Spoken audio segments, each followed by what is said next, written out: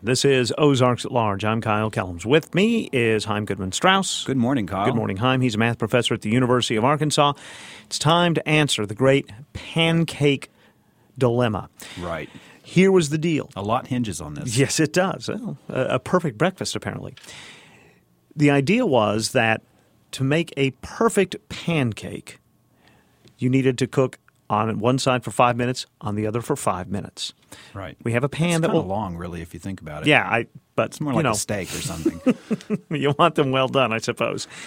Now we have a pan that will hold 4 pancakes. Problem is, we have a need for 6 pancakes to be completed. An urgent need for 6. So the question was, what's the quickest way in this 4-pancake pan to cook 6 pancakes to perfection? That's right. You got it?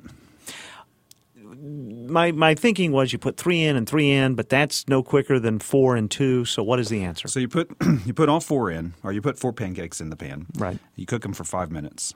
Mm-hmm. The first 2 you flip over.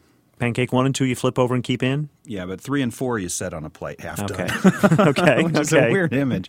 I don't think this would really work in real life. And then you put 5 and 6 into the pan. So now you have 1 and 2 are cooking, finishing up. 5 and 6 are started. 3 and 4 are half done on a plate. And so when 1 or 2 are done, you put 3 and 4 back in. Right. And so it takes 15 minutes to get the 6. 6. Okay. Yeah, this actually would work with steaks, I think. Sure. So, I'm sure there is a chef or a barbecue master out there that knew the answer to that. Yeah. For that very reason. So our 6th anniversary is coming up. That being of this segment. Of the podcast segment. Fantastic. Of doing this. I think it was 6 years ago that you came and interviewed me. Right. Because I was in doing your puzzles office. on the listserv. Right. And you want to tell them about your idea? My idea. Yeah, it was your idea. What idea was that? Well, the one to call. You. Okay. Well, anyway, it was Kyle's idea. Okay. Was call us up. Tell us who you are, where you are, because we have listeners all over the place and all over the world. And leave some comments. Say hello. Even offer us a puzzle. Do keep it brief because we want to put them all on the air if we can. And the number is 1-479-575-6332. Shall I repeat that? Yes, you shall. It's 1-479-575-6332. Of course, that's in the USA. And it'll ring once, twice, 3 times, 4 times, and then leave a message.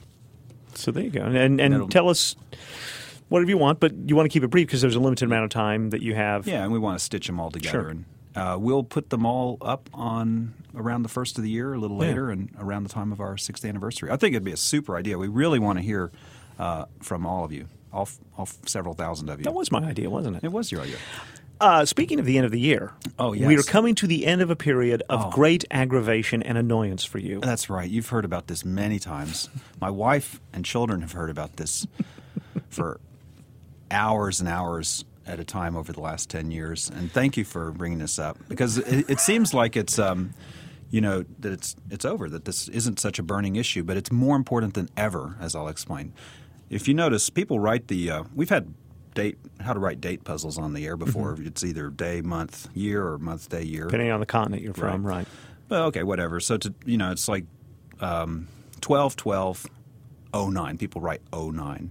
That drives me insane. I have to admit, I write 09. Because most people don't write 08, 07, 09.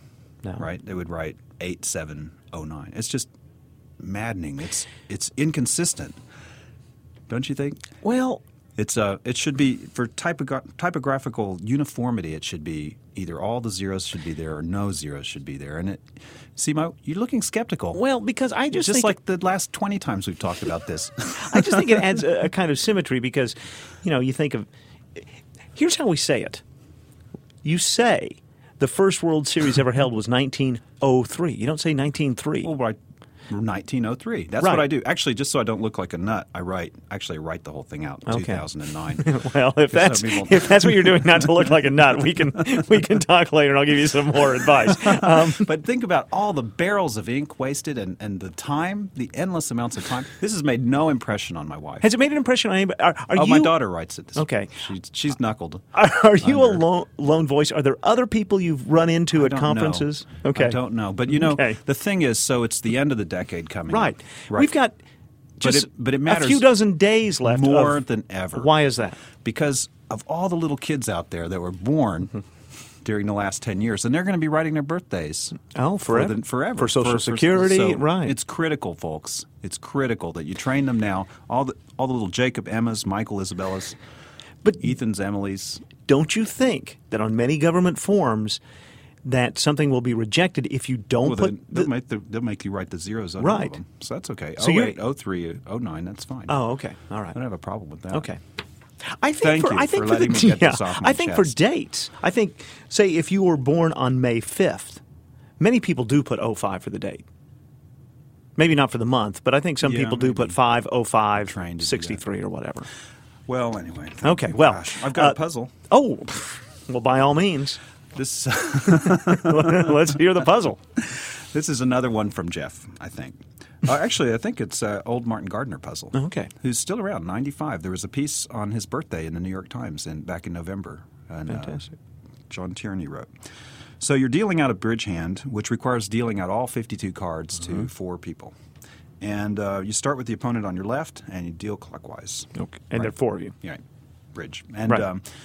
and then the phone rings sort of halfway through. It's urgent. You get up, you come back to the table, and you forget where you are in the deal. How do you continue to deal out the cards in such a way that everybody gets exactly what they would have had you not been interrupted? You mean without everyone counting and saying, I have 7, I have 6, I have... How do you just instantly sit down and pick back up? Okay. That's a neat puzzle. It It's is. got a real simple solution. Okay. Well, I can't wait to hear it. Okay. Chaim, thank you. Thank you. Oh, and send in your answers to mathfactor@uark.edu or check out the website mathfactor.uark.edu and give us a call. Again, 1-479-575-6332. You could have gone into public radio fundraising. You've got the pattern down. Chaim Goodman Strauss is a math professor at the University of Arkansas.